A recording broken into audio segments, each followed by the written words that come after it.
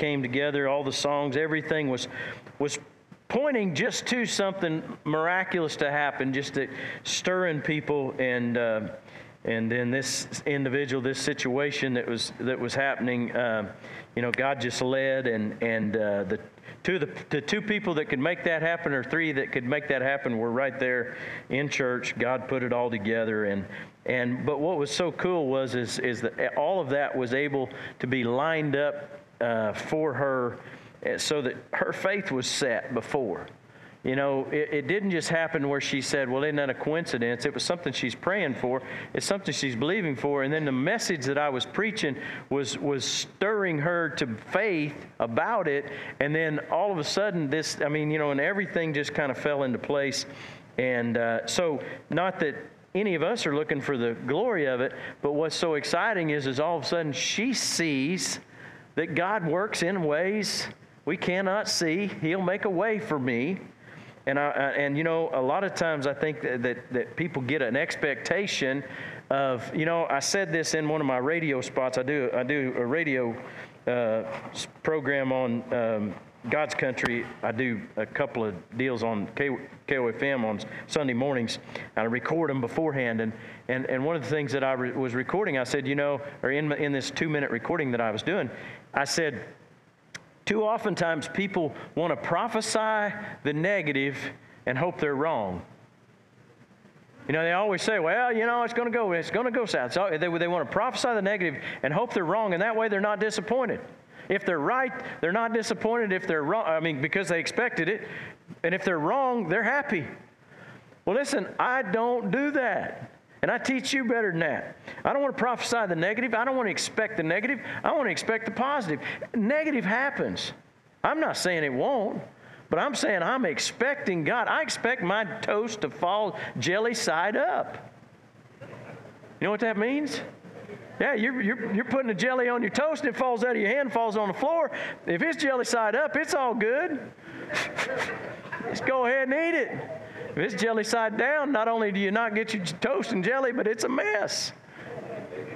But see, I want my toast to fall jelly side up. And you know what? When it doesn't, I just grin and go on. And you know what? I don't say out of my mouth, it never said, well, I better go back to bed. This day's shot.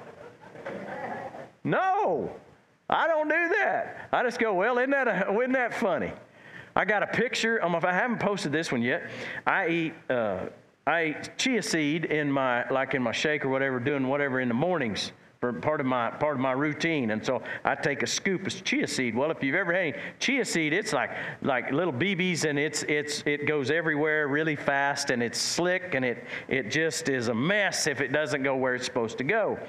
And the other day, I was getting a scoop, and I bumped it, and I knocked the sack out of my hand, and so it lands on my feet on the floor in the corner, and I'm thinking, oh, great. And I said, Sue, you need to... No, I didn't really. I cleaned it up. I actually did clean it up. And I said, but I took a picture of that because I had to laugh. It's kind of like the time I spilt my cup of cereal as I was hurrying to get over here and getting in my pickup, and dumped it right in my cup holders and my console of my pickup. That can ruin your day, or you just choose to say, no, I'm going to trust you, God, and I'm going to grin and go right on. And because, listen, my message tonight is titled, You Are God's Handiwork. And if you got your Bible, turn to Ephesians chapter 2, Ephesians chapter 2. And I want you to go here because, and all this kind of fits together, because I want you to see yourself as somebody that God values and that God put together. Some of y'all have some idiosyncrasies. I'm being really nice. Some of y'all are different, right? Some of us are different. Well, listen, I'm different from somebody else. You're different from somebody else. But you know what? We all have those things that God put together, and they'll be great whenever God gets a hold of them. Look at this verse 10. It says, "For we are God's masterpiece. He has created us anew in Christ Jesus so we can do the good things that He's planned for us long ago." Man, I love that. I mean, just think about all that He's saying right there. First of all, we're His masterpiece. You ought to never talk bad about yourself. I'm so stupid, I'm so clumsy, I'm so this or I'm so that. We ought to just, if you can't say something good, don't say anything at all. Now, there's once in a while in my head I'm going, well, that was dumb. It isn't like I don't recognize my flaws, my failures, or my mistakes. I'm trying to learn to not tell you when I mess up on the guitar, because sometimes you don't see it. And Rick will always, I know he's said to me this before, and I know every time he's going, don't tell anybody. None of us are quite perfect, but once in a while I miss a chord, and I usually miss more than I'll take the blame. I mean, we all miss them, but sometimes I try not to always tell everybody. What's the song says? If you're going through hell, just keep on going. You might get through before the devil knows you're there, or something, whatever that country song is. You know, why? Let's don't bring that up. Let's just hide from that stuff. No, we got to deal with it, but we don't have to let it define us. See, he says we're his masterpiece. And man, I mean, if God has done something in us, listen, he gave us life, right? Now, I wrote this down. We're all the sum of our experiences. You know, here's the thing. Life will actually shape you as well. You know, you're going to have things happen in life, maybe the way you were raised, maybe things that you were told as a child, maybe told as an adult, maybe experiences that you had that will cause you to have a few warped things in your makeup, in your personality, or in your person. Maybe you're really afraid because of something that happened. I didn't realize that our oldest daughter, we have 4 kids, 3 daughters. Our oldest daughter, which is our oldest child, had breast cancer at 20. And that was a pretty traumatic thing. It's a very difficult thing for us as a family we went through. But we never thought about her sister that was 12 years younger than her, the youngest daughter, how it affected her. We just kind of blew on by that. And you know, we didn't realize how that instilled fear in her. But I remember as having my dad die at 11 and my grandpa dying the year before, and then it began to seem like everybody might die, and I built this fear. There was a fear that built in me not because God created me that way, but because life put that in me. But here's the thing. The amazing thing about God is that the power of God can turn even the worst of experiences into great strengths for our good. You know, that's the exciting thing is we all have baggage, we all have things in life, but you can make that a testimony of God's goodness and His grace and His mercy and His power. It's an amazing thing what God can do if we just allow Him to be at work in us. Notice that verse 10 again. For we are God's masterpiece. He has created us anew in Christ Jesus. If you have made Jesus Lord of your life, He created you new. The moment you're born again, you were created anew. But the being born again, that 2 Corinthians 5:17 that says, if you're in Christ, you're a new creation. All things are passed away. Old things are passed away. All things are become new. That word or that understanding in the Greek text is that it means something that's not existed before. You became new. Now, it wasn't all your mind and your flesh, but your spirit man was born again.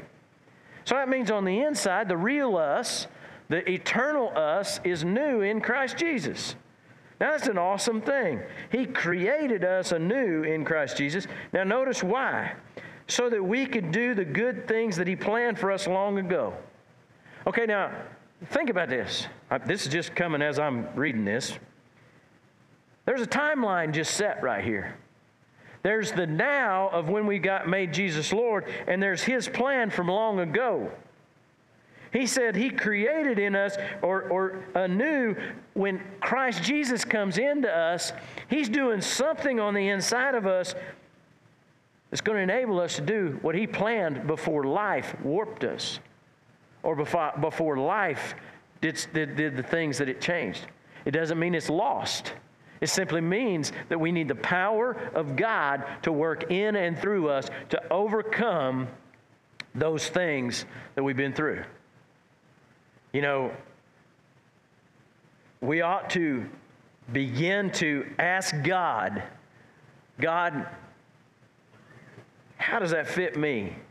And what do I need to change about the way I talk and the way I think and the way I approach life? Because God, if you're in me, your power's working in me, and your plan before all this stuff happened, it didn't change. Now, God, what do I have to do to get in line with your will, your plan, your purpose for my life? I'll tell you what, sometimes we think we're needing to do everything for ourselves, and sometimes we just got to trust God. Now, I'm big on good works, not works to earn salvation, but putting in the work. I mean, putting in the showing up. This Bible right here is getting ready to get replaced because it's about wore out, and it's not that old. I was talking to a guy, an old friend that I ran into at the Christian bookstore today. I was in there looking at buying a new Bible and another Bible. I've only got, a bookcase full of them, but I wanted this other one of these, and I began to look at that, and he said, well, I guess you're using it, that's breaking it in. Well, there can be some may be able to carry a Bible for a long, long time, but when I don't know how many hours a week I'm in a Bible and opening them and carrying them and laying them down and carrying them from room to room and handling them and using them. They're going to get used. I'm not saying that you all got to spend as much time in the Bible as I do, but we got to ask ourselves, are we doing some of the things that's going to help allow God to shape and mold us? Now, he says in verse 8, let's back up. Actually, let's back up to verse 4. I love this, Ephesians. He says, but God is so rich in mercy that he loved us so much that even though we were dead because of our sins, he gave us life when he raised Christ Jesus from the dead. It is only by God's grace that you've been saved. How many of you understand and know that? It's only by God's grace. Here's the thing. Don't just say that. Don't just repeat that. Allow God to begin to help us to really grasp and understand how good that is. Verse 6, for he raised us from the dead along with Christ and seated us with him in heavenly realms because we are united with Christ Jesus. So God can point to us in all future ages as examples of the incredible wealth of his grace and the kindness towards us as shown in all that he has done for us who are united with Christ Jesus.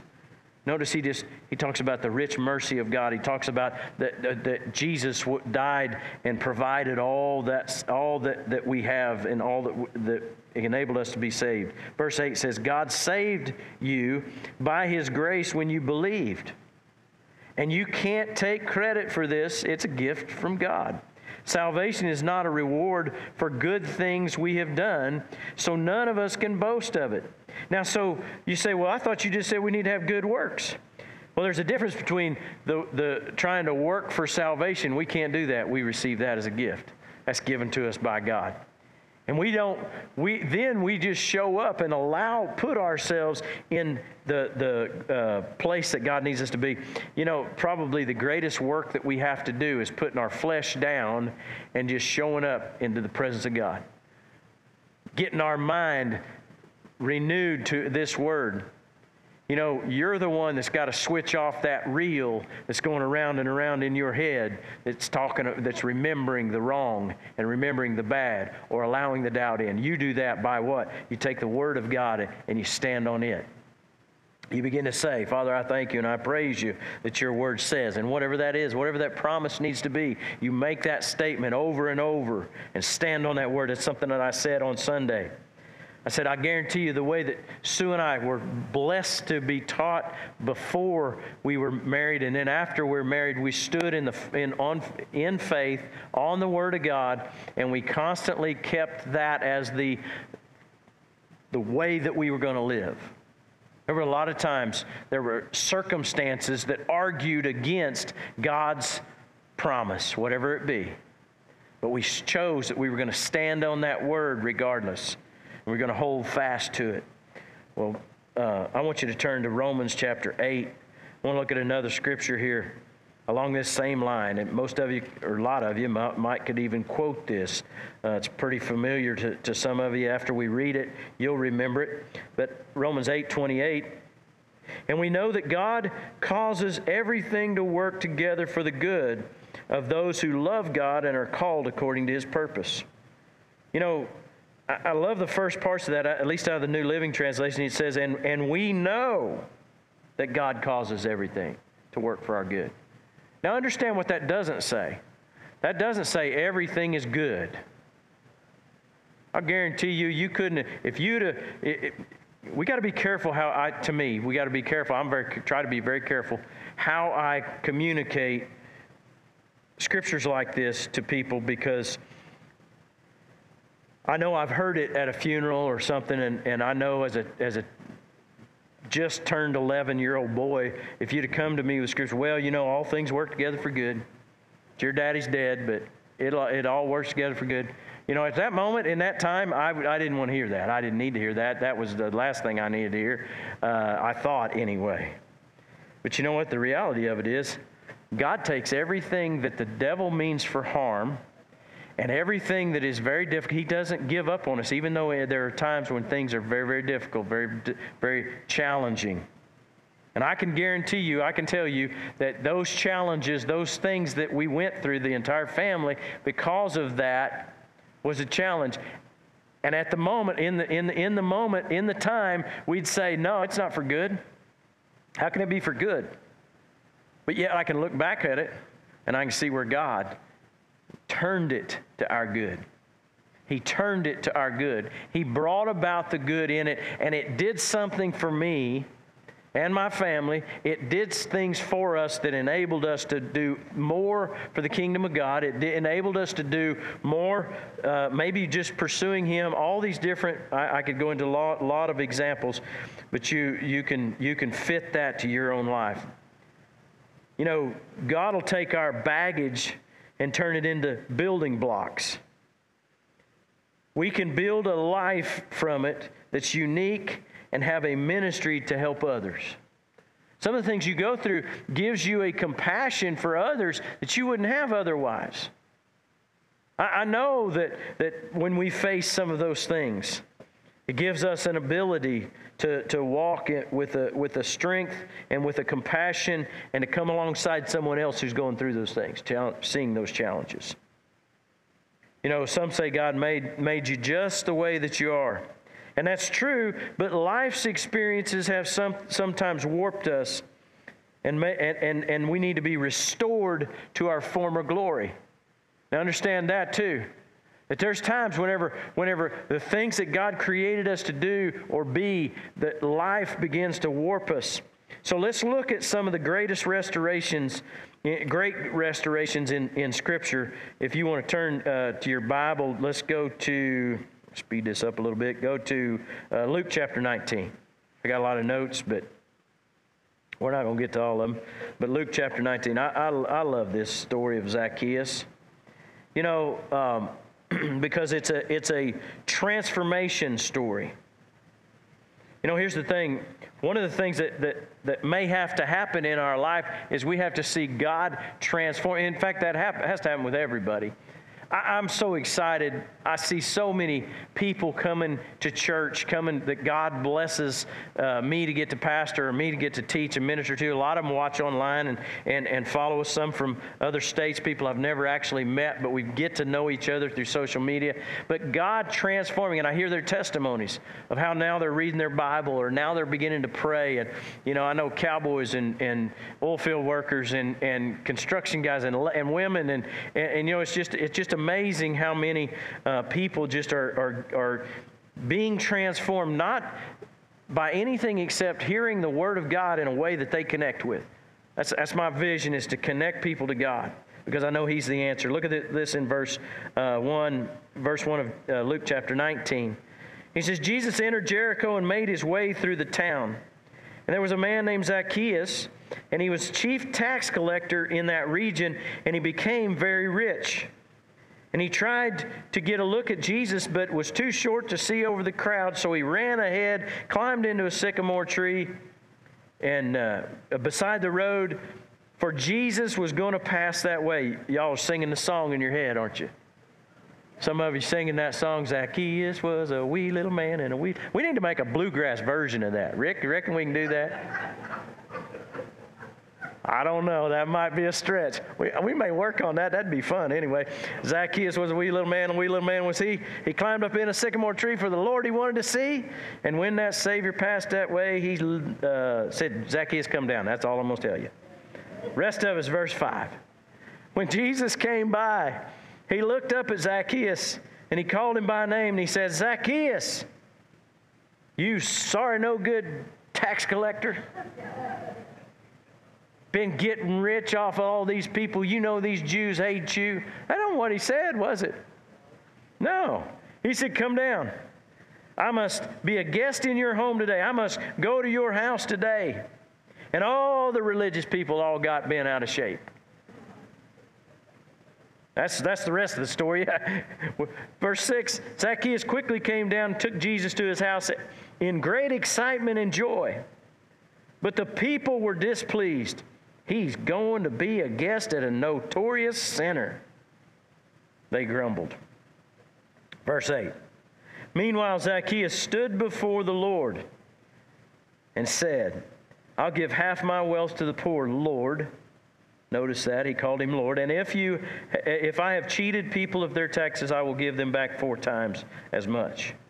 And Jesus' response was, you better, because you don't deserve any. No, that ain't what he responded. He said, salvation has come to this home today, for this man has shown himself to be a true son of Abraham. For the Son of Man came to seek and to save those who are lost. You know, I love that. You know, this man was accepted by Jesus when he wasn't accepted by people, and I see that constantly. There's people that have done something, they've got something in their life. But see, Zacchaeus didn't need anything except the transforming power of Jesus to show up in his home, in his life. The man came to Jesus, and when he came to Jesus, he called on him, and Jesus didn't reject him. Jesus accepted him. But his response, I love his response. He said, I'm just going to fix this problem. I'm going to go on.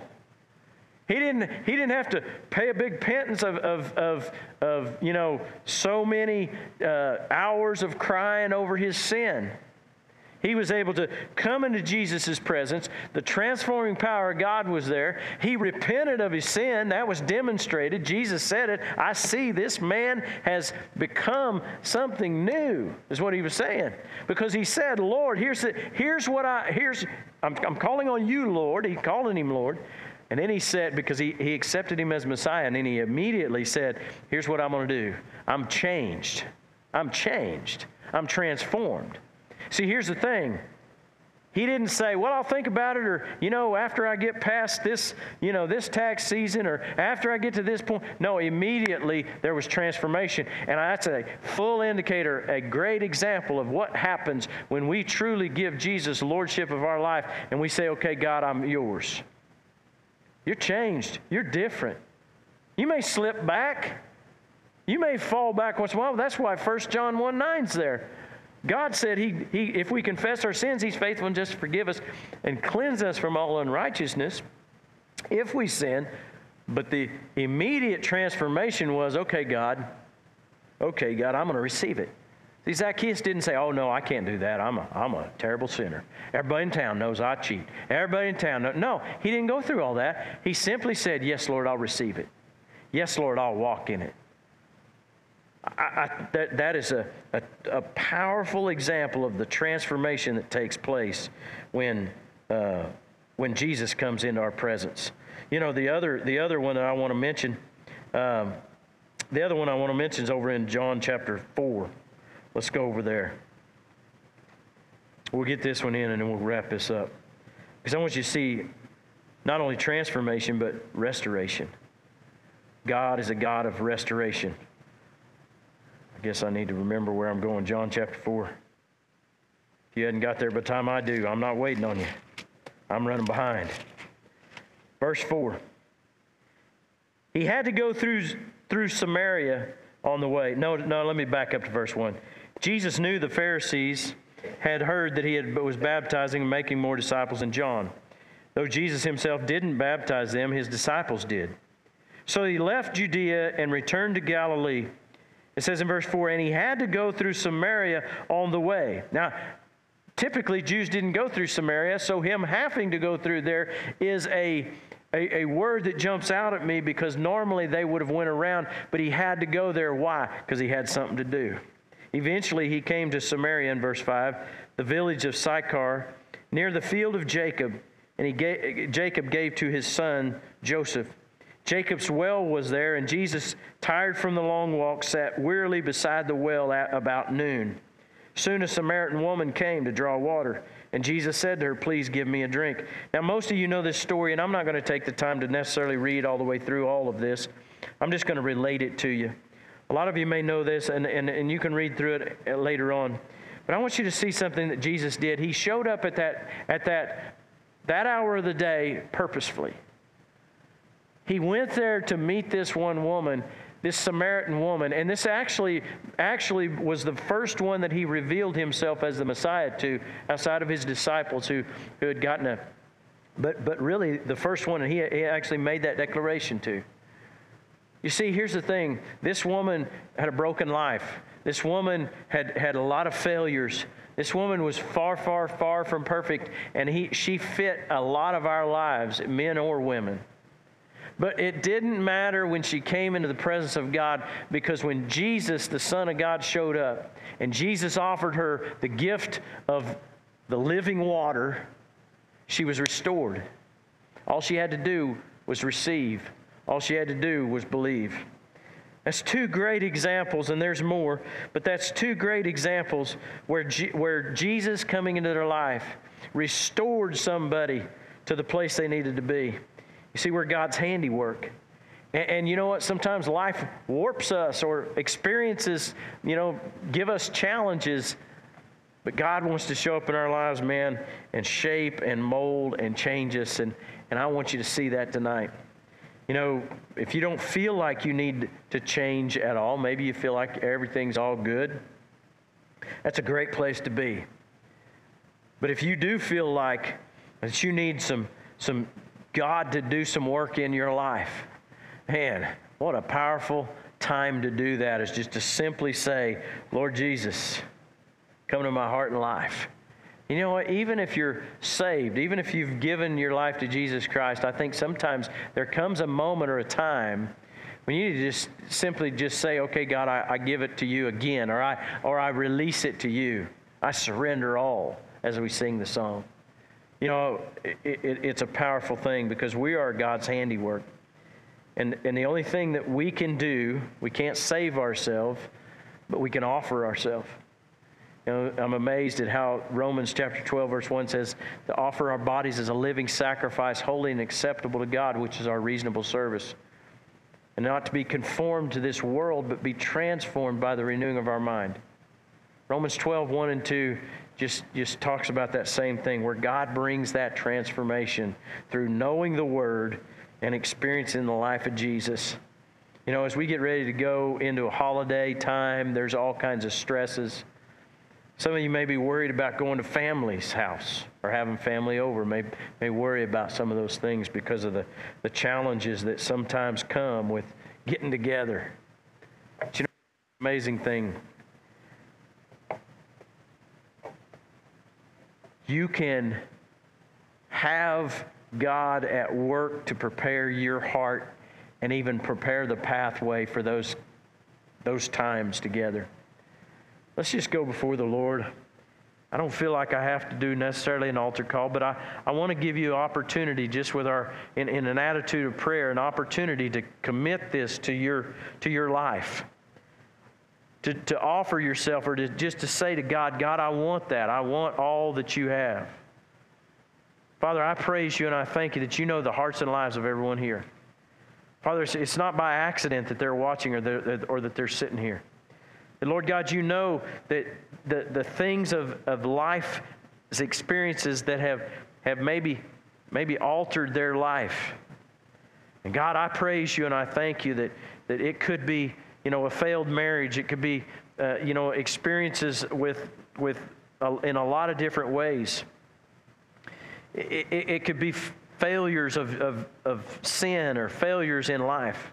But Father, I thank you and I praise you that regardless of the situation, when we come into the presence of God, we're all equal at the foot of the cross. And when we come to God, when we come to you, God, you're never amazed, or you're never taken back, or you're never at a loss. You're always more than enough. Jesus, you said that the thief comes to steal, to kill, and to destroy. You said you came to give us life and life more abundant. So, Father, tonight I just pray that every individual in this place, young and old, and every individual that will watch this, that, Father, they'll hear the message that they are the handiwork of God. And that when we give our life to Jesus Christ, by His grace He saves us. And by the power of God, He shapes and molds our life. That He creates us new. God, I worship you and I praise you tonight. I thank you and I praise you that the miracle working power of God is at work in the lives of these people.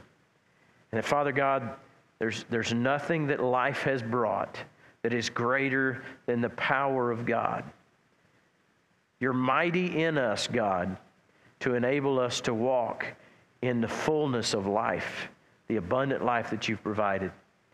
Will not be held back by bitterness or resentment, unforgiveness. Will not be held back by what others have done. Will not be held back by our own failures or sin. Once we give them to you, we're done. We thank you, Lord, that we'll be like Zacchaeus, and we'll just simply receive it and go on. I thank you, Lord, that we'll be like the woman at the well. That, Father God, when she came into your presence, she was transformed and she was restored. I thank you, Lord, for everything that was lost. Let's feel this by the Spirit of God, that those of you that have had loss for one reason or another, I understand that. But I also understand how big God is. And in the midst of the greatest challenges and the greatest times of loss, I thank you, Father, that God is a God who restores. Just like Job was restored in the end. I thank you, Father. I thank you, Lord, for restoration. And the Lord God, in the interim between the completion of healing and completion of just the understanding of all that you're doing, I praise you, God, that there's a peace in knowing that you're at work. That all things are not good, but all things are worked to our good by you. And that you're turning all things to our good. Lord, we praise you. We thank you for it. I praise you, God. I give you glory for it.